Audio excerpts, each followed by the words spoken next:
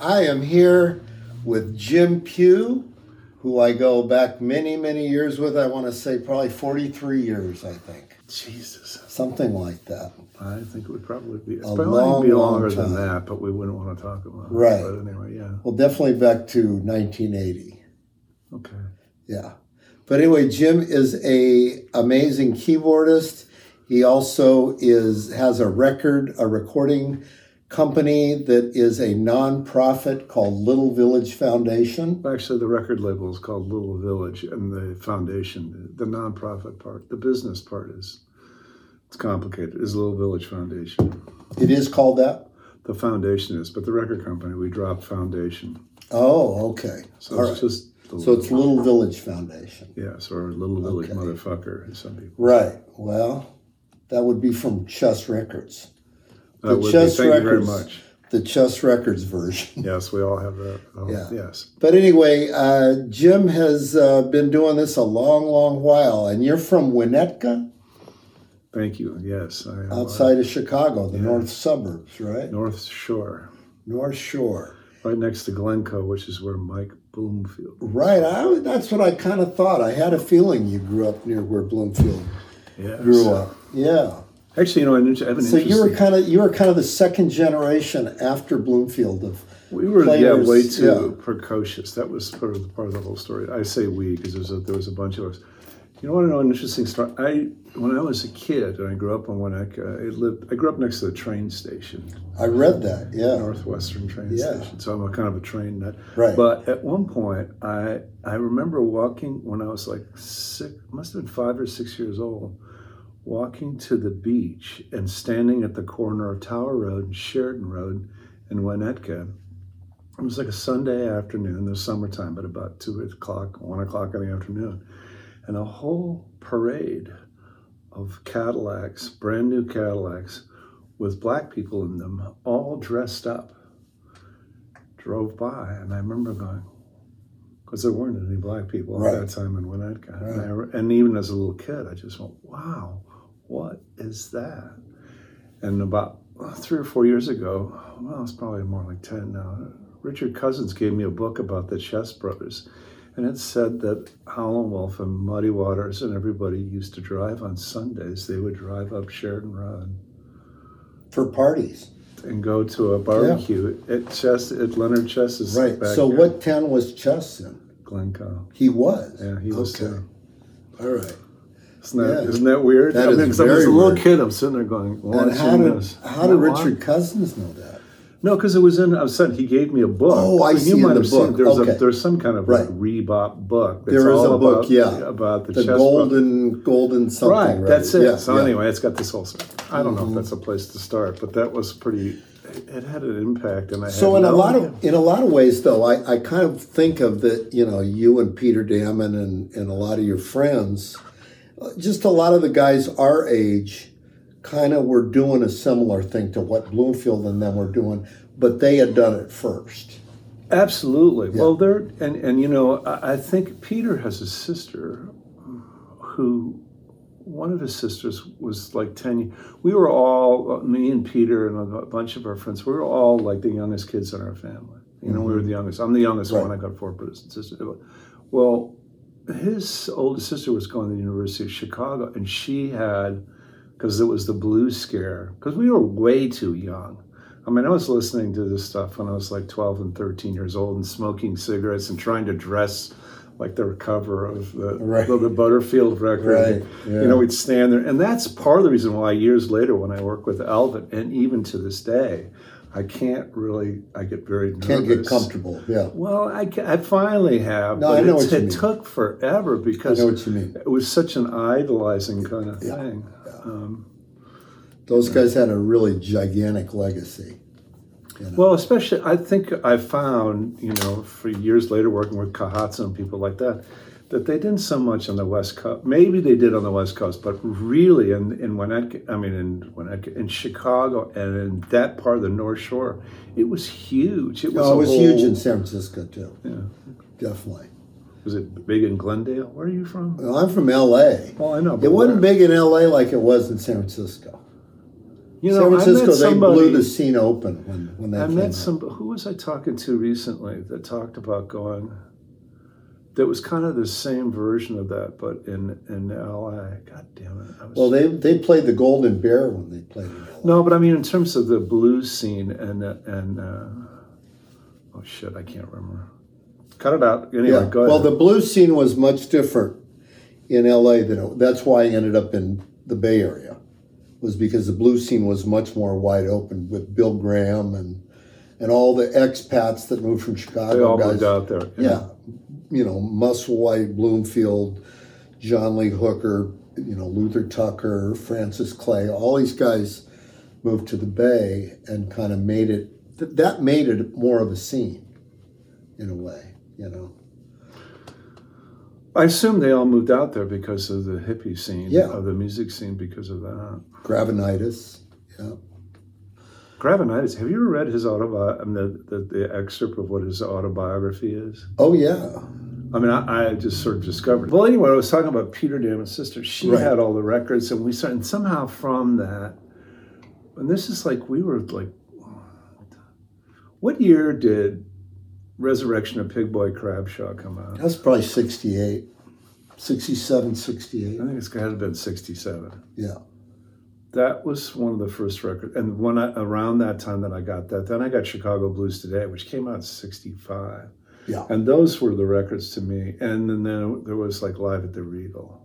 Right. And that was kind of, All and the that's same it was for time. everybody. And Yeah. It's My Life, Baby, that Right. Junior Welch. That's the same time.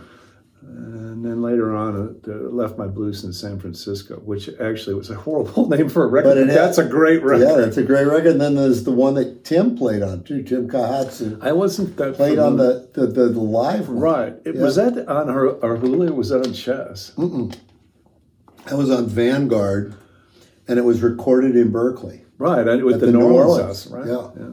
No, that Right. was kind of, well, Kahatsu is a whole nother Yeah, thing. yeah. You should interview him. Well, that'd be hard.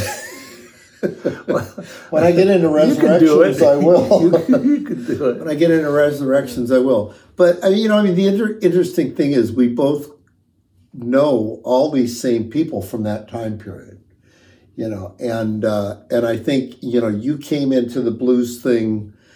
I remember I met you at Major Ponds at one point. I lived next door. They used to Right. hand me drinks over the fence.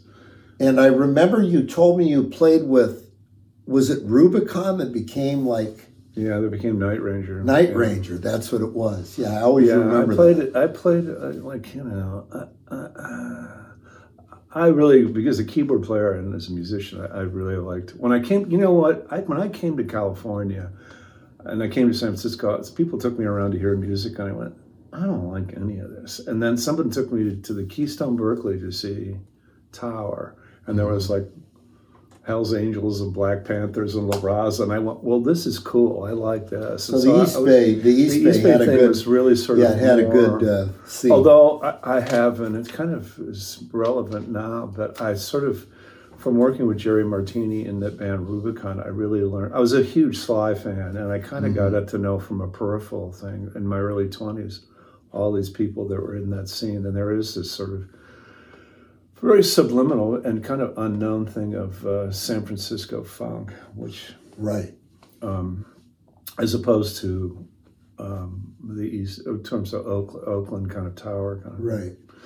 So that was part of the reason I stayed, was because of the Tower. And so I was sort of off into that, but I also would I played blues. It was interesting because to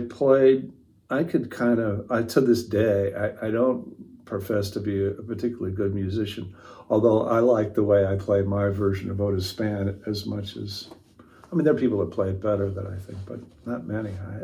I could do that. It was something that I just kind of taught myself. I'm not an expert at it, but I like the way that I do it. But at the same time that I was playing on American Bandstand and doing all these other things with Rubicon, I played on the Midnight Special. Wow. I'm not that, I was young for doing that too. But I also could go around to places like Dottie's and I could play. Right. I knew sort of the stuff that they did. Yeah. And And you said when you played at Dottie's, like there was they had a B3 already there. Yeah, and I also at the same time I started playing what I call a Mexican music, which was ranchera, kind of Little Joe and La Familia, Right. to make money, and also I had a lot of friends that did it. So I had this sort of, I just really, when I went to University of Pacific for about, I don't know, a cup of coffee for about 3 or 4 months. That's in Stockton? Yeah, and then I dropped out and moved in with some people that I knew in the Fillmore district and really started to sort of, my parents had said something like, okay, but when you run out of money, you can come home and we'll talk about what you're going to do next. Right. And I never went home. I'm just curious, did you know Chris Isaac when he was going there? No. Because he went there too. No, yeah, To he Pacific did. And although we both Pacific. knew, well, he's from Stockton, and I think Okay. he I'm not sure that he was actually he was a day student or whatever they call it because he lived with his parents. But we knew the same football players. There was Willie Viney and Willard Harrell, and he knew these guys, and I sort of knew them. Well, we talked about it years later. Right. Isaac's really smart. A lot of these guys are really smart. That's what I've found. No, they're really smart. No, that's what I found doing these interviews. Steve Miller is really smart. Sure is. And Elvin is like Amen. ridiculous. Elvin's teaches like a himself genius, yeah. Japanese. And, Really is, yeah. Huey is really smart. Huey Lewis. There are other people that Gravenitis. I bet. He is. Musselwhite. Yeah, well, Yeah, I mean, but yeah. but people that are academically really, I mean, I have a feeling that one of the things is to be successful, because people ask me, well, how do you be successful? Not that I am, but I said, if you want to be successful in the music business, go to school and write papers, because that's what these people can do. I mean, not that they write papers, but they write songs, and they know how to go from the beginning, middle, and end, and I had to sort of figure that out. Steve Miller is like astounding how smart he is. Right. I mean, with recording and things like that, just that whole thing of people that can put everything together. He's very, Boz Scaggs is really smart. Yeah. And really detail oriented. I'm more I'm painting outside the numbers. And I do the same thing with Little Village. I kind of like the minutia of things is something I've had to learn how to handle at an old age. I mean, it's a little late in the game, but I'm doing it. Yeah. And I mean, you do have quite a wide interest in musically. I mean, you've been in R&B. You've been with Etta. That's Stone R&B. Robert Cray, which I guess you would say was, blues oriented. Would you call it blues oriented R&B or pop? What would you call it? I don't know what you call Robert. I mean, it's singer songwriter, and I mean, I think if he wasn't black, he'd probably be considered like Elvis Costello. But people kind of, because he plays guitar, I mean, that sounds like it's a fucked up thing to say, but it's true that his singing and his songwriting alone is unique. I've seen him. I have a tremendous amount of respect for. He's another person who is, and it's not like Steve Miller smart, I suppose. But he's somebody that could sit there for 5 minutes and write a song that I couldn't write in 50 years. It just comes out of him, and it's brilliant. You think that's just doing it all the time, or? I think he's one of those people that's really gifted. Yeah, it's not a parlor trick. It's not some. Right. Some people, and we've mentioned that I've worked with. I think that. It's calculated. It's a thing. Like when I write songs, if I got a beginning and a middle, I can fill in the rest. Right. But there's some people that just kind of start and it comes out. Yeah. It's just like... It's almost like a painting or something. Yeah. And if you compliment them, especially Craig, you tell Craig, man, I really like the way you did that. He'll never do it again. He doesn't repeat himself. It's just, and he gets a lot of shit, but from some people. And he really is, the coolest person I ever worked with, I guess. Yeah, and you worked with him for 20 years? Well, the way that I add it up, it's about 24 years, and I call it 25 years. It's 24 years and 8 months or something like that. Were you the longest member in that band besides Richard or Richard Cousins? Or? I think that I was in it, and this, it doesn't make any difference. Richard, that band that was with Richard and those guys when it was a quartet, that was really the band, and everybody else, that doesn't make any difference. I did it longer than anybody. Did you? And I thought about that too, but except that maybe one of the sound guys has done it longer. But Richard obviously is the whole thing. I mean, he did it for Richard, 20 years, and then and Richard and him were like teenagers together, right? Yeah, and Bobby Murray, if you right. And that whole thing. No, they were, and one of them is sort of extrovert, and one of them is introverted. Guess, Yeah, that's kind of that. I'm starting to see that a lot. With friendships where that happens, and then I was going to say, in between, you've backed up so many different people. I remember you're on that Otis Rush tour in I want to say it was early '80s. Is that right? Yeah, and did the record that came out on Blind Pig. That's to me a really great Otis Rush record. It was. I've been told that it's his favorite record. It was his favorite record. The really interesting thing to me is, I spent a lot of time sort of not telling people where I was from for various reasons. It's different in California than it is in other parts of the country. But I didn't, and I actually hired Otis Rush when I was a freshman in high school. I remember you told me that. And it was incredible because... What was it for, though? Just a dance. Really? It was just a dance? Well, it got to be, and from that, have you ever heard the story? I guess I've told it more than once about how I hired Coco Taylor. Yeah, I read that in that, but see, you never told me that one. Yeah, you never told me that. The Otis Rush one you told me. The part of the story I didn't tell you was, I don't know, this isn't linear, I don't know if you could use it, but what happened is that they had, when I was in high school, they said, well, you have to have an activity. And I went, I don't want to do it. Well, I said, okay, I'll be on the dance committee. And it was somebody's mother and a couple of girls and me. And they said, well, who do you want to hire to play the dance? I'm like, oh, I don't know.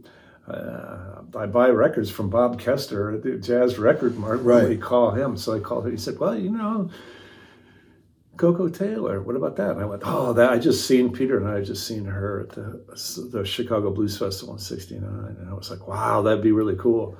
Well, then I'm sitting there and Bob Kester, it was a 3-way call with Bob Kester, me, and Willie Dixon. Wow. And I guess I called her, as the story goes.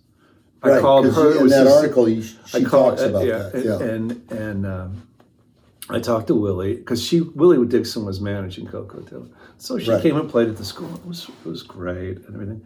And then then about 20 years later, I'm playing at a blues festival in Santa Cruz with Robert, and there's all these guys that are kind of like blues authorities.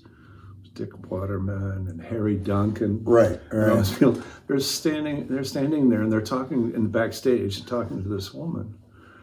And I come walking by, and Mike Kappa said, you got to meet Mrs. Dixon. And it was Willie's widow. And he said, Jim talked to Willie on the phone when he was 14 years old. Right. And I shook her hand and I said, yeah, it was very nice. And right then, one of them, who I won't say, stepped right in front of me, like basically took his I think I know who it was. Went, oh yeah, well, I don't want to talk about that. I'm going to talk about me and Junior Wells at Teresa's, and I just went, at that point, the way people are, I just kind of went, okay. And I turned and walked away, and as I was walking away, they go, excuse me, and Jim, excuse me. And I remember I turned around, and the woman, Mrs. Dixon, had taken the guys and pushed him out of the way and said, I answered the phone that day. Yeah, that's wild, yeah. And she said... That's pretty amazing. She said, he talked about that there was some white boy from the North Shore that called her up. Yeah. This shit got So he arranged it then for you? Oh, yeah. He was the manager. I think he probably took 20%. Yeah. I mean, people go... pretty much discovered her. people go, "Oh, Jim, that's the coolest thing in the world. That's so cool." I go, "It really wasn't that cool because at some point I had to turn the phone over to Eunice Jackson's mother." I go, "Here, talk money with." It was really dumb. It was way dumb. But anyway. Now the other one I remember a long time ago. You told me you called up a bar in New Orleans to talk to Roosevelt Sykes. That it wasn't I think it was the Court of Two Sisters, but I remember I did this thing for my 16th birthday. I told my parents, I said, because I had Blues Unlimited magazine. Mm-hmm. That magazine used to have the phone numbers of everything, right? And I said, I just want to call people on the phone. And I had the directory great. I had the directory for the Musicians Union in Chicago too. I think my brother had. So I called up Muddy Waters, and then I started looking through this, and I called, and one of the places was... So did you talk to Muddy? Yeah, but I mean, what do you say? I know. You go, hi. When you're that age, you hang up the phone. I met B.B. King, and I went up to B.B. King in this line, and he goes, hello? I said, do you know Muddy Waters? And he went, yes.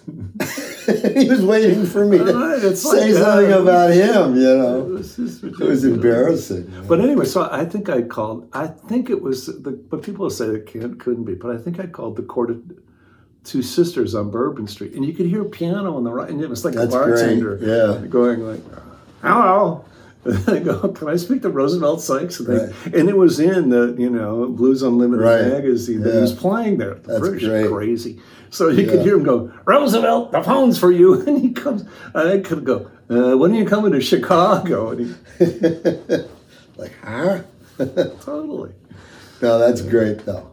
I'm glad somebody else did it, too. Oh, I did a lot of stupid shit like that. Yeah, I did, too, man. Same here.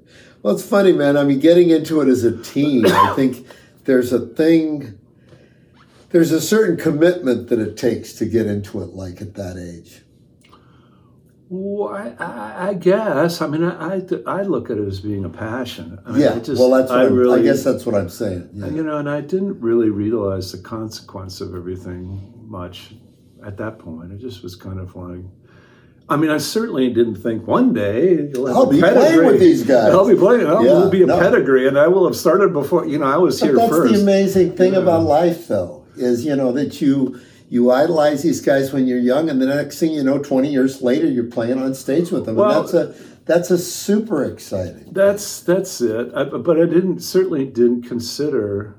Well, I definitely wasn't intended. I mean, I'm supposed to have been riding the Northwestern train with a Brooks Brothers suit and a ham sandwich in my briefcase. This is not what are you doing? Not what your parents ordered. No, it's not at all. What do your brothers do, by the way? My brother, my one brother, I have one brother and two sisters. My older brother, he played music for years, and he actually, he's like Gravenites age. He was going and playing and recording on the South Side when he was in high school. He was doing it way early as well. And something, I'll tell you, my parents, I was the youngest one. By the time I was a freshman in high school, everybody else in my family was gone. So I'd sit there with my parents, and they weren't real happy people at this point. And my father goes, Jim, I know you're going down there to the South Side and you're trying to sneak into places. And if you keep doing that, they're going to kill you. So knock that off. And my mother would sort of go, oh, Ezra, leave him alone. I did the same thing in high school. And she'd go, Gene, God damn it, what? Because he was from Texas and she was from Chicago. That's great. Did she go to the South Side? Well, she had boyfriends and stuff and ran around and everything. Well, I mean, the whole thing of people, white people, and trying to, embrace black culture is nothing new. And Papa said, he goes, and I know you're smoking marijuana, and this is like 69 or something. Right. Don't do that. And she goes, I'll leave him alone. I didn't say it. She goes, who the fuck did I marry? Your mom saved the day. Right. And then you were how old when you moved to California? Well, it was like right after high school. I mean, the first person I think I played with of note was Luther Tucker. Oh, really? And I played with him at the Country Rose on Irving. Now, do you remember what year? 74. Was this with Was Gary in the band? Gary Silva? I don't remember. I don't really. There was some guy who I think was from France playing guitar. Obviously, it wasn't Paris Slim, but there was. I didn't know any. They were kind of like Marin guys. Right. That's how Tucker always used I didn't think guys. it was particularly. Right. They thought they were great. And of course they did. So. Yeah, they were playing with Luther Tucker. They were from Marin. They were playing with Luther. Yeah. No, I know. The best band I remember seeing Luther with back then was he had Gary and Stu Blank. Well, that would have been. And that's a good band. Yeah. The thing is, it was sort of typical the way that I am. And I remember talking to Luther, and he was nice to me, although they tried to stiff me. I think he was managed by some guy. But anyway, it was like there was, Why am I not surprised?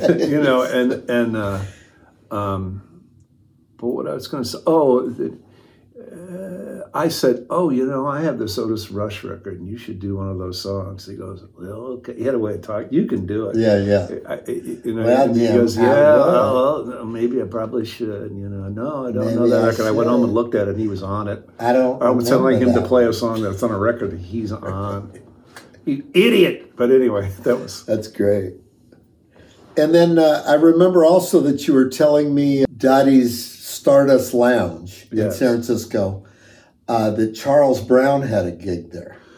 He would come in. His picture was on the wall. He would come in and play organ, as Was he just sitting in? Yeah, he didn't have a gig there. Okay. But he would come. They were friends. Right. Had been. Lewis Madison was the organ player there, who was the guy who had been in the Famous Flames. Right. And he was actually one of the first organ players that I really listened to. A lot. There were a lot of great organ players at that time in San Francisco, but he was one of them. In people later on, it's a typical thing. Later on, when he played at Eli's, he was kind of a little bit around the bend. But when he played, at Dottie's, he seriously could flat out play tempo bebop. Wow. Yeah. No, he could really, and then go into. I Stand Accused, but with a big, huge organ version of it and sing it. It was tough. It was really tough. So she had a great act too. She did. She could do a thing with her butt cheeks. Oh yeah, she'd do the tempo thing. Right. Yeah. So you ended up at Larry Blake's, I want to say within. Was that about 78? No, it was later on. Was it later? I started playing with Alvin, I think like in 81. And then I had gotten married and had a kid, and I kind of went back and forth, and I stopped. I only played with Alvin for like 2, maybe 3 years. Mm-hmm. And then, and I didn't really know any of those guys that were in that band, in the rap band. Or I didn't know any of those guys that played with Alvin. I mean, I met all. Oh, really? Some of them I kind of knew. I knew Tyler because he used to play with. I knew of him because he played in Gideon and Power.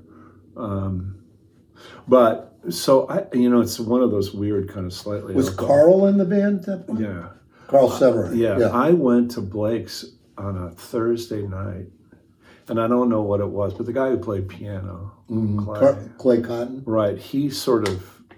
At the end of the night, he was no longer playing in the rap band, and I was. Right. It was, and I played, and I started playing on Monday nights with you. I remember. Was almost. Yeah, I played Thursday night, and then I came back and played on Saturday, and then I played on Monday. I didn't start thinking about money until I was married and had a kid. Right. And Because that's when it becomes crystal clear. Right. Yeah. I mean, sort of. And then I didn't really start thinking about it until I got a mortgage. I mean, once you get a mortgage, then the game is kind of over. Right. The only money I've ever made really is from buying and selling houses that I own. Really? Well, wow. Yeah. Right. So it's like that. So the other guy I know you were with for a long time was Chris Isaak. Yeah, I was. Well, that's you said that was about a decade. That was about Kenny Dale Johnson. I don't think it was. It might have been. The last record I played on him was the Christmas record. Yeah, it was maybe right around that. And then that was in the early 2000s. Was Etta about a decade? Etta James? Well, that was from right around the time from. It started out being with was the kind of the Rat Band. And that was in the early 80s. Right, I remember and that. And then after a while, she started to have her own band. It was kind of an amazing story. So she was kind of like at the point when she started playing with the Rat Band, she really didn't have a group, did she? No, she used different groups. Right. She was one of those. There's a lot of people that have done it that way. She had sort of musicians all over, and then she started to carry certain musicians and pick up other ones. Mm-hmm. And then after a while, she had a band that was basically, it was a lot. It's interesting because it was a lot of Bay Area musicians, even though she lived in LA and worked with all those LA musicians. Right. She really was sort of, in some ways, of San Franciscan more than she was anything. Well, she was from there, right? Right, but you would figure that she would have, being in LA for so long. Yeah. It's an interesting combination. I mean, she had, that's where I started working with Mike Finnegan. Right. He's the only organ player he's the only keyboard player I've ever worked with. Usually when there's two keyboards, I play organ and the other person plays piano. But with him, I played piano and he played organ. So you guys were always on those instruments. Mm-hmm. Oh, interesting. I juggled playing with Chris Isaac and Robert Cray, because Chris just sort of said, look, whenever you don't have a gig with Robert, just send me tell me and I'll send you a plane ticket. And there were times when I was I'd be on the road with both at the same time and going back and forth. Because he would play without a keyboard player. Yeah. And then eventually, it took him a while. I think that's because I kept telling him, I said, you can get someone to do this for you full time. Right. You don't have to, right. There's no mystery about it. He's another guy. He's a really smart guy. He's a great guy. And Kenny Dale Johnson, who I'm friends with. Yeah. And he and I are friends. We were kind of like, it's pathetic. We talk like. Yeah, I think we both knew Kenny before he was even playing with Chris. Oh, yeah. Isn't that right? For sure. Yeah. And, I talk to him 4 or 5 times a week. 4 or 5 times a day. Okay. Yeah, I wouldn't have for years. Tell him hello. For sure. He's done that gig because that started in the early 80s. Right. So yeah. In fact, I remember after an A's game one time, I went and saw you. He was driving, and we went to Eli's and saw you play. Right. Well, he was one of the first Texans I think I met that had moved to California. So it was kind of like, it's kind of a big deal when you meet somebody, a working musician from Texas. I'm in a band now, but I'm the only guy that's not from Texas. Really? Yeah. Who's that? The Phantom Blues Band. Oh, that's right. Yeah, because I'm blanking on the Tony Bronigal. Everybody has their own way of. That's the other thing that's really interesting about blues is everybody has their own way of playing it, and everybody thinks that they're right. So. I mean, that's and you better get a rhythm section that feels right about each other, huh? Well, sure. Yeah. But I mean, it's interesting. People like. I did a gig recently where and it was with a band, a big band, and they'd written out "Sweet Home Chicago," and it was one of these 10-page charts, and the guy, a very studious-looking guy, the bass player, goes, "Well, Jim, I understand you know something about this music. Now, if there's anything that you can tell me to do that will make it more authentic, let me know." Did that work? And I go, you see how at the end of every 12 bars it goes da da da da da da da da da da da da. He goes, yeah. Toss that. Don't ever play that again in your life. And don't go da da da da da da. Yeah, you could leave the oh God. That's funny. Yeah, that is a big no-no, all right. Well, it's just something you get kind of tight. Yeah. So basically, you were on the road with Robert until Robert Cray until you were 60. Yeah, I mean it was. So you're talking a lot of road stuff. Yeah, it was from my early 30s to just about 60. I think it was within months of my 60th, weeks of my 60th birthday. Now that you think about it, I think it was. Yeah. And so when you left that gig, that's kind of when you kind of went, time to change things. Well, I realized I have enough of what little sense I had, I realized that nobody wants a 60-year-old piano player. And also, I just wasn't sure I wanted to get in the back of a bus and ride around doing what I'd done. I'd become pretty cynical and kind of burned out on the whole thing. Mm-hmm. And I had been for a while. I did that gig probably, according to them, probably 10. And it's very nice. Robert was very, very considerate about the whole thing. I became a pain in the ass. But when I got done, I really tried to focus on, it's real silly, but when you get in a position, I was 60 years old, I had a mortgage, I still had kids in the house, I had things I had to, I had to figure stuff out. So I sort of hit on this idea of starting a record company, mainly with the idea that I was going to do something that I had a passion for. And I was trying to do, really, there was a certain amount of forethought. I tried to make sure that I only did the things that I wanted to do and could do, and not do the things that I couldn't do. And by that, people go like, well, you give the artist 1,000 CDs. That's so that's great. A good deal. Yeah, that's a great deal. But the thing is that they go, that's really great. You do that. And I go, no, actually, it's because everybody I know that has a record company, they either owe money or they're owed money. And I can't keep track of anything. Right.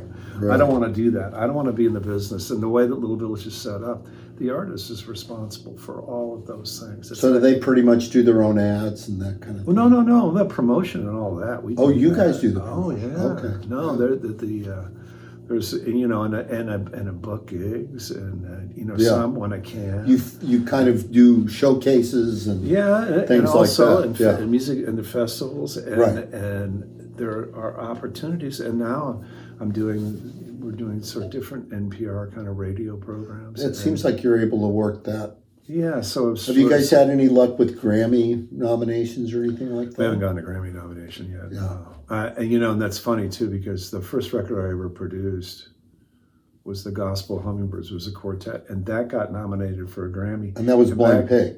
And that was Blind Pig. Right. And back then, and then every record I did with Cray, and I produced a few records for Cray that got nominated, too. I always kind of just figure, well, it'll be anybody can get nominated. Well, that's a label thing, though.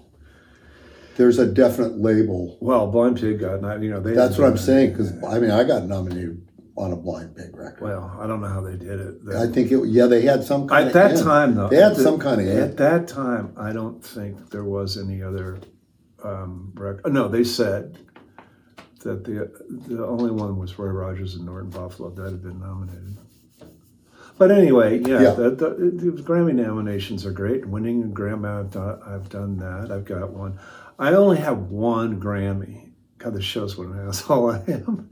I only have one Grammy, and so what I do is, in the summertime, is it for Cray? Yeah.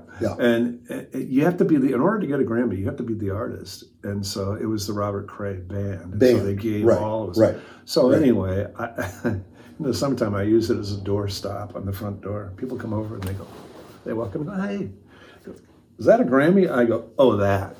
It's like, what do you? Maybe you should just have it on your kitchen table where the bills are. Right. It's like, what are you going to do? I mean, there's people, you go to people's houses and they got 30 of them. They got gold records all over their walls. Yeah, it's a vanity wall. And I sort of did that. When my kids were growing up, I did have a vanity wall because Deborah insisted that they at least be able to have, they couldn't have any pride knowing me personally. They could at least look at the wall and go, I guess he's done something. Well, here's something I'm curious about. So being on the road all that time with your wife at home taking care of the kids, how much guilt do you think gets into that? Oh, I'm not sure who's got the guilt? You. Why, for being gone? Yeah. Well, somebody told me, Wayne Jackson told me early on that, if you're there for your family when you're, like if I came home and immediately split. Right. Then that would have been bad. But so you're saying you wouldn't do that? No, I supported my family, and the interesting thing about the Robert Cray band was for a long time, I was the only person in the band that wasn't a military brat. That kind of life. And actually, I have kind of an admiration for people that grow up in that life, because I think there's a lot of techniques and things that they learn how to get along. You know, they know how to figure out, you know, how to meet new people. Right. And all the things, how to find some place to eat, you know. Right. Kind of real basic stuff that you have to have if you're moving from place to place. And it's the same thing with my family. I think I've been really fortunate that my kids have, I mean, I'm very happy. And they are, and my wife is. Now, but there certainly is a lot of baggage, you bet. Well, that's, I guess, what I'm saying, because I mean, I know that's definitely the case with me to a certain degree with my kids and you know, my wife and so on. But I mean, you know, it sort of comes with the job, doesn't it? Yeah. And I don't, you know, I've been fortunate that, I mean, like when I was home, I would, and there definitely, I mean, Craig doesn't, I think even when he worked a lot, it was probably, you were gone 6 months out of the year. Wow, that's a lot. It is. Yeah. You're around 6 months out of the year. Right. So that's a lot better than some. Yeah. Well, there are a lot of people I know that take their kids to childcare at 6 o'clock in the morning. True. Come and pick them up at 8 o'clock at night. Right. That's pretty awful. Yeah. Yeah, that's pretty awful. I didn't do that at all. So. Well, so back to Little Village. Did you come up? How did you come up with that name? By the way, I mean, I already know, I think, but you have kind of a double meaning on it, don't you? Well, sure. I don't really know. I don't know. I mean, it wasn't so much the anecdotal part of it, although that was part of it. I think part of it was the idea. I realized early on, as we all know, that people who are known are not necessarily, there's plenty of people around that are musicians that nobody ever hears the music. Right.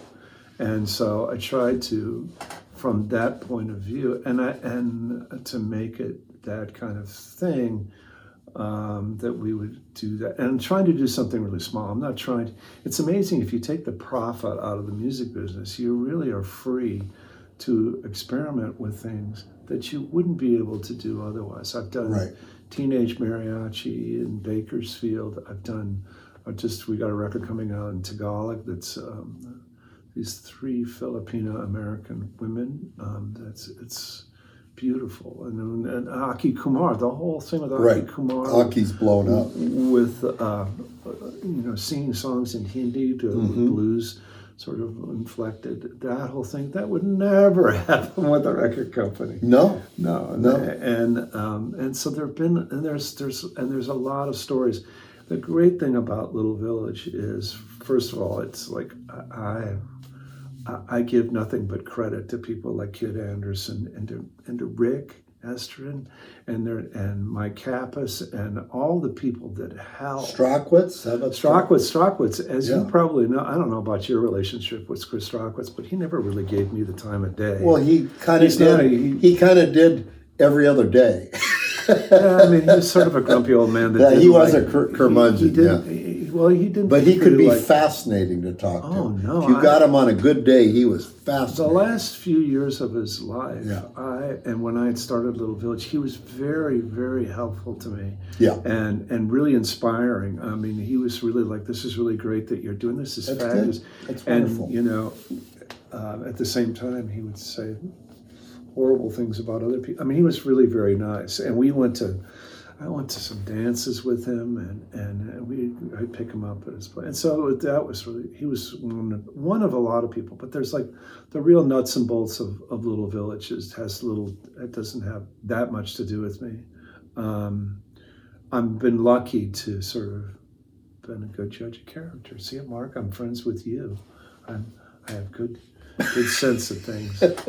No, I'm really lucky because there's more on the horizon, and I've sort of developed this thing that originally all I wanted to do was play and produce records, and I don't produce records so much anymore, and I kind of don't even play that much anymore. I've sort of gotten into the part of the business that I swore that I didn't want anything to do with, and that's kind of board governance and development and right. But those are great skills to have. Yeah, I mean, in music, it's a very rare thing for actual musicians to get involved in the nuts and bolts of the business.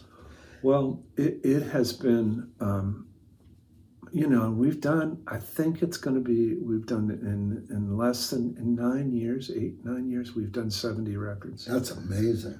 Somebody told me today. Yeah, that's really amazing. Brett from Living Blues told me that's more than Alligator does in a year.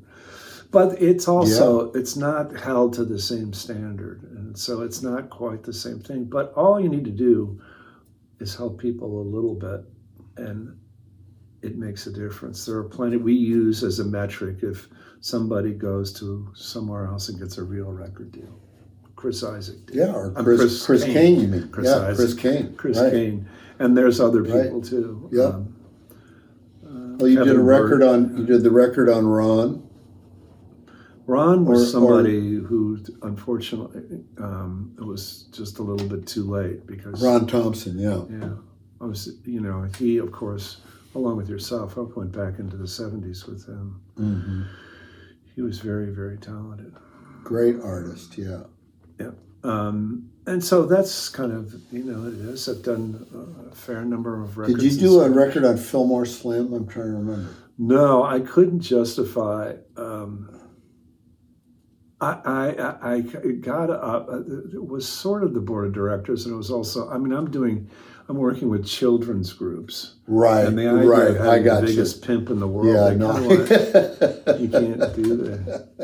I'll tell I was you. going to say Tia Carroll. You did a record with, yeah, right? Yeah. Was John Blues Boyd one of them?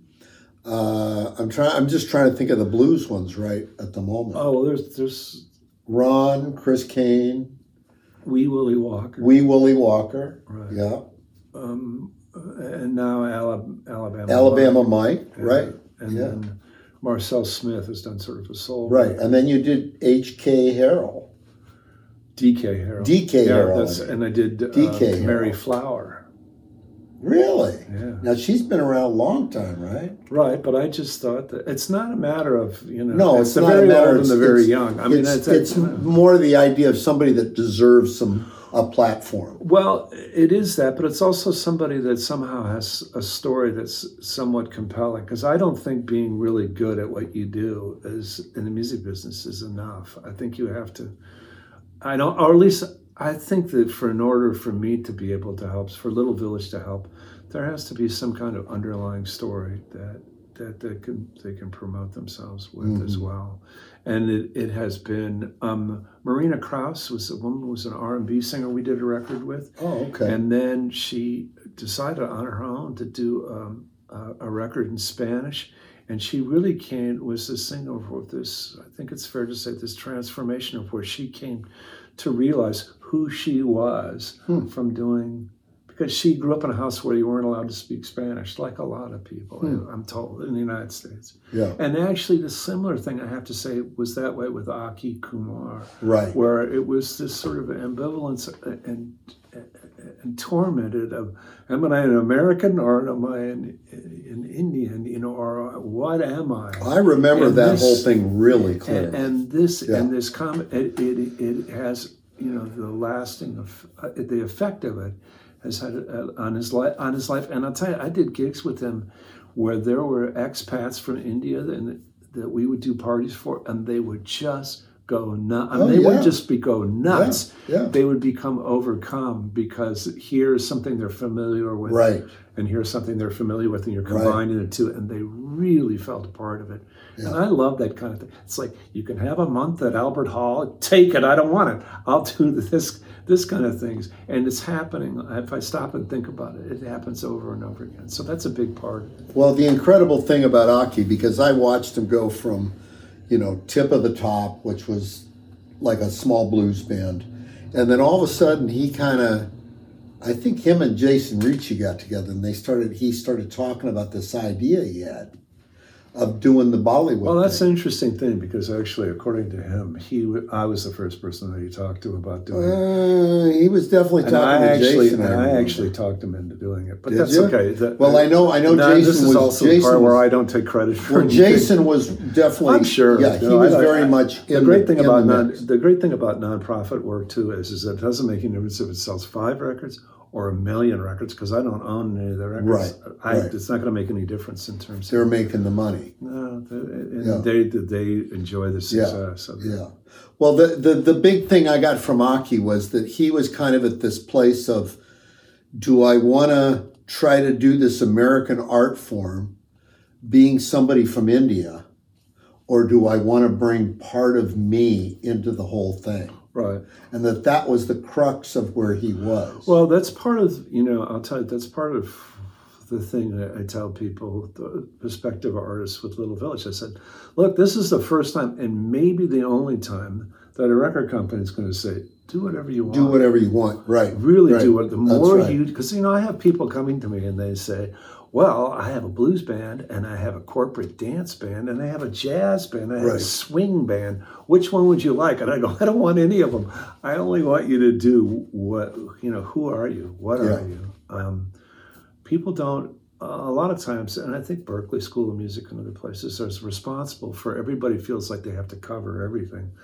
When, as we know, it takes a lifetime just to learn one idiom. I'm still trying to figure out things about how to play blues. I certainly don't, understand that. So the other guy, I thought it was Junior. You did a record on Junior Watson. Oh yeah, no, that's right. And that was because of Kadar. Was it because of Kadar? Yeah. I mean, well, and he. The other thing that's happened with Little Village is that there are people that are like quote unquote sort of more established, that they don't want to deal with record companies. They're for whatever reason. I think Junior was kind of that. Yeah, way. Junior's probably like that. And Chris Kane, I should say, Chris Kane, when he made a record for Little Village, it was at a really probably a low point in his life, and from that, and you can ask Bruce. Hey, look at Iglar, but he said I can quote him is that he would not have signed. He would not have signed Chris if he hadn't done a record for Little Village first. Interesting. It was sort of a way of him proving that he was capable of doing it. Huh. Interesting. Wow. And there's been other people too, sort of examples like. Well, Gary Vogelson's another one you did a record on. Yeah. Or he did the record and put it out on. No, I did. I played on it and I did it. I didn't produce it. He kind of produced it himself. That was really good. I mean, it and I hope that it's done well for Gary. Sometimes with people that are old, people that are our age, they just kind of go, "Oh yeah, fine, I'll take care of it from here." Nice talking to these. Right. He didn't, and it wasn't anything intentional. It's just like he knew what he wanted to do and he did it. Mm-hmm. There are people that I feel, I could have done a better job. The thing is, for as much as people poo-poo blues music, and it only represents 0.008% of it. Right, it's tiny. I'll tell you, there's a blues society in every town in America, and there are more periodicals and more award shows, and these people, we support our music. God, I can't believe I'm saying things like that, but it is true. The idiom really does, for right or wrong, really supports, it's very supportive. So if you're a great Americana songwriter like Maurice Taney, who we recorded, he's a vital part of Little Village, and a brilliant songwriter, but man, it is a crowded field. And blues is crowded, but they give recognition. You're saying there's more support, there's more outlets for it. There's more fans. There's more organization. It's really got this infrastructure that's pretty amazing. Yeah, compared to Americana. Well, Americana is just it's very, it embraces a whole lot. There's huge numbers of people trying to do the same thing. Right. Right. It doesn't have the magazines. Yeah. Magazines are just, blues magazines are amazing, or blogs. There's just like, it's endless. And I'm sure that there is, but Maurice has done, and Gary Vogelson really should have, he's got a beautiful voice, and he's a good songwriter. Yeah. So he is that a good record, songwriter. that one was Yeah. sort of one that got a little bit of what I don't want to say it's not a success. I could have done a better job. Well, if you're doing 10 releases a year or 9 releases a year, that's going to keep you busy. Well, yeah, but a lot of these record companies, I think, spend a lot of time trying to get paid or trying to pay people or trying to keep everything straight. That's a big part of their business. Right. But I don't do that. I mean, I hire publicists. I hired, everything. It's all kind of farmed out. Mm-hmm. It's worked out well, and it's continuing to, and we're sort of in the process of setting it up so that I can step away from it because I'm too old. Really? Well, we're going to. I mean, do you have kind of an apparatus already in place? I mean, there's a board of directors, and now it's with the purpose of setting it up in such a way that the thing can run itself if I step away. Wow. We'll get another executive director. That's pretty cool. Talk about some of the new people you're recording, because I knew this. Who's the woman from? I think she's from St. Louis. Candace Ivory. Yeah. Candace Ivory's. She's a professor, I believe, and she has an amazing lineage. She's a singer. She's related to, and I don't know enough about the idiom of that North Mississippi. Whatever you call it. Hill country music? She's related to those people, and she's also related to Joseph Jarman, I believe, the guy in the Art Ensemble of Chicago. And she knows, is very knowledgeable about all the way through. And she's done a record of tribute to, so I guess you could call it a tribute, but it's the music of Memphis Minnie. They're all songs that she had written. And we had hooked her up. I've been doing records with Charlie Hunter. Okay. Yeah, I know who that is. He used to live in the Bay Area. He lived in Berkeley. And he's very much a Berkeley guy. Is he still there?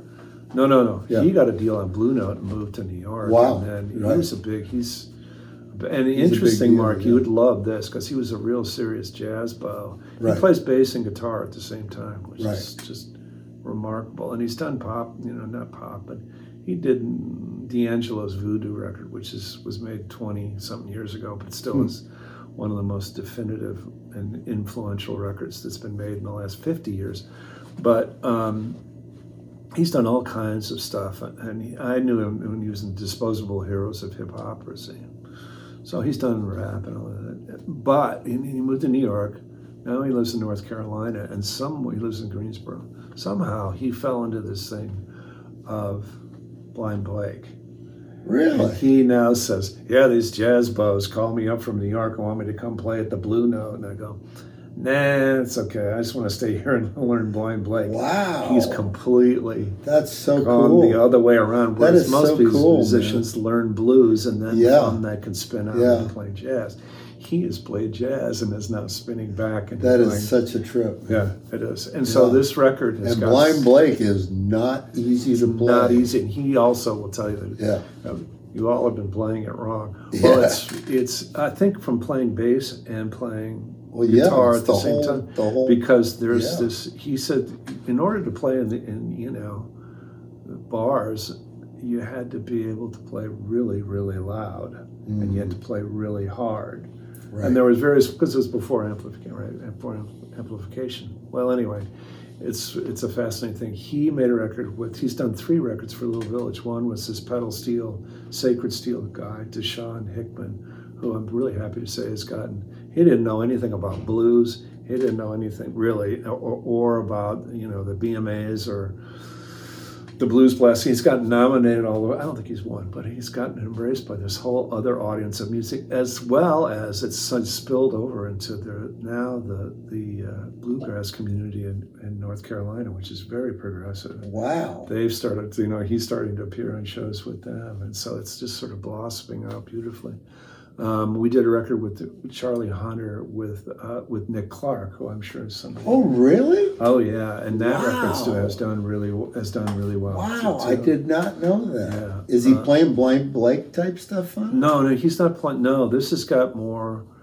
But it's definitely, it's singer-songwriter. They're all songs by Nick. He plays harmonica. But it's Charlie Hunter backing him up? Yeah, Charlie Hunter and a guitar player that he uses. A drummer that he uses down there. That's just really, and it's a real interesting, I think North Carolina is a fascinating place, and Charlie's... Does he live in Asheville or something? Yeah, he lives in Greensboro. Oh, really? Okay. I was spent a year ago. I went to North Carolina for a week and drove around and listened to all kinds of music. Yeah, it's a pretty awesome state in terms of music. There's a lot going on. There's a lot going on. And my friend Bobby Radcliffe moved there, who was like a staunch New Yorker for like 40 years. Right. Yeah, Bobby Radcliffe from he's from D.C. originally. Well, yeah, he was on Blacktop. There are a lot of people. I mean, New York is. What is it? Have you ever been to Cary, North Carolina? No. Cary is kind of in the middle of the triangle, Raleigh, Durham. Right. And it's right in the middle, and they call it the containment area for relocated Yankees. Really? That's what it stands for. Yeah, there's a thing of where New York That's great. There are more New Yorkers in North Carolina than That's a trip, man. I had no idea. Now, you did one that I thought was really fascinating on this woman that worked at in Richmond at the state park. Oh, that was Betty Reed Soskin. And she was like, how old? She's 103. I think. She's 103. She was 100 years old. She was the oldest living park ranger the oldest park ranger in America. It's at the and Rosie was that like Ritter an Museum. Oral history that you did? Well, she had gone. Yeah, I conclude anything that can be recorded. Yeah. Now it's kind of because she was fascinating, man. Her thing, Mark, which you probably would find. We recorded a bunch she had a bunch of speeches that she'd done for, I heard her on NPR by accident. Right, no, yeah. she's become she speaks at, I don't know, all those different kinds of press clubs and different, corporate events she speaks. But anyway, one speech, she talks about, because she's from New Orleans, but she was raised basically in Berkeley.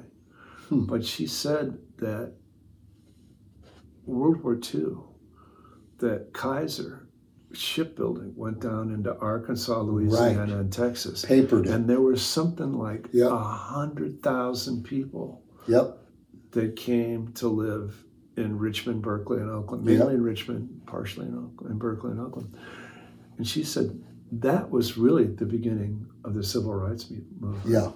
I mean, she's being kind of provincial about it, but it really, I mean, the way she describes it, it is, because here are these people, close to 100,000 people that moved there. There's no real Jim Crow to speak of. Certainly not like there was in that part of the South. There wasn't that. So these people are riding to work every day on the bus. Right. They're eating in restaurants. They're having to figure out how to get along. It's a whole different life. And from that, and that's, to me, musically, I swear, that's why when I came out from Chicago, and people said music in San Francisco, no, and I go listen as I go. And then I went over and discovered Mexican music and funk and gospel and all this stuff over there, and this convergence. I mean, really Little Village in terms of, we'd say that the life filled with diverse music builds empathy, and it makes for a better world. I mean, it sounds trite to say it. That's the great thing about music, is you don't have to say it. You can just listen to the music. You can hear it in the music. But it really is Berkeley. Larry Blake's. It is. Really it's Berkeley, absolutely. I mean, I don't mean to well, in a lot of ways, I think what you've kind of done is a bit of a carryover from what Strachwitz did. Except that first of all, he was a businessman. He was a businessman. And the other thing is, I'm a musician, and I'm only looking at it from musical and it's a different, point it's a different place to be coming from. It's a different thing, and I don't want to own publishing either. Right? I know, because I know a lot of the inside scoop on that. I base what I do completely on emotion, on the emotional aspect of music. I don't care about. So, I mean, people go, well, you're a curator. And I go, no, I'm not. Yeah. I'm just when making You're just music finding with my things friends. you enjoy. That's all. I'm collecting things. And trying to get things rocks out on there. the beach or something, shells. Yeah. That's all. And it ends up, I think, so what started out as an idea, as like Mike Kappa said, that there's plenty of proof that this actually is working. Whether I say it or not, it is. It's proof. I don't have to prove it. Right. There is proof. Yeah. So, well, I love the idea of like taking things that are interesting to you and putting them out there. To the benefit of people. Yeah. So, and there's that. Yeah. Well, you were at that party at Kid's house. I mean, in a lot of ways. I'm trying to do that with these podcasts. I mean, the podcasts for me are something I'm not making a dime on. Nobody that I'm interviewing is making a dime, but we're putting them out there. Well, I'm definitely making a dime. I'm making blues money. It's still money night at Larry Blaze. Right. Yeah. But my point is that for me, it's interesting, like talking to people like you or whoever else I'm talking to, and putting it out there so people can find out about, these stories, because it's all stories. Absolutely. Everything is stories. And I have learned that you're absolutely right. And the ability to tell your story tell a story is more important to people who might support you than it is anything else. Yeah. It's not... Yeah. Somebody said, there's not enough time left in your life, Jim, to learn QuickBooks. Put those things away. Nobody, tell me a story. Show me the magic. Don't show me those numbers. You don't have any idea what you're doing. I go, all of a sudden, I'm in second year algebra again. Jim. Well, I know it's got to be exciting for you to just have this kind of new thing that you're excited about. It's great, and I'm very, very blessed, and I have a lot. Like I say, I have a lot of talented people, and a lot of them, and support from people. So I'm real grateful. I was very close to becoming a bitter, cynical musician, and a lot of people probably think I say I am, but I'm not. I'm really inspired by things. Right. That's great. God, it ended up on a duck. Can I figure out a way to end up being really cool? Sure. Like Charlie. No, I know. Do an imitation. Do Luther Tucker. You forgot I really wanted to do a record for you, and you never even bothered to call me up. Wow, that's wild. Tell me, do Tucker. But Sonny Rhodes would say, Jim Pugh, I gotta say, for all the bullshit you've been spouting, you're a pretty good guy. I've had that since I've gone bald and grown a beard. I've had people come up to me like Sonny Rhodes. I mean, he died before I had a beard, but he came up to me at one point and goes, Jim, I had no idea that was you. I'm so sorry. That's happening with all of us. I mean, I know. It's like people just go, I'm sorry, I didn't, Well, thank you, Jim. Yeah.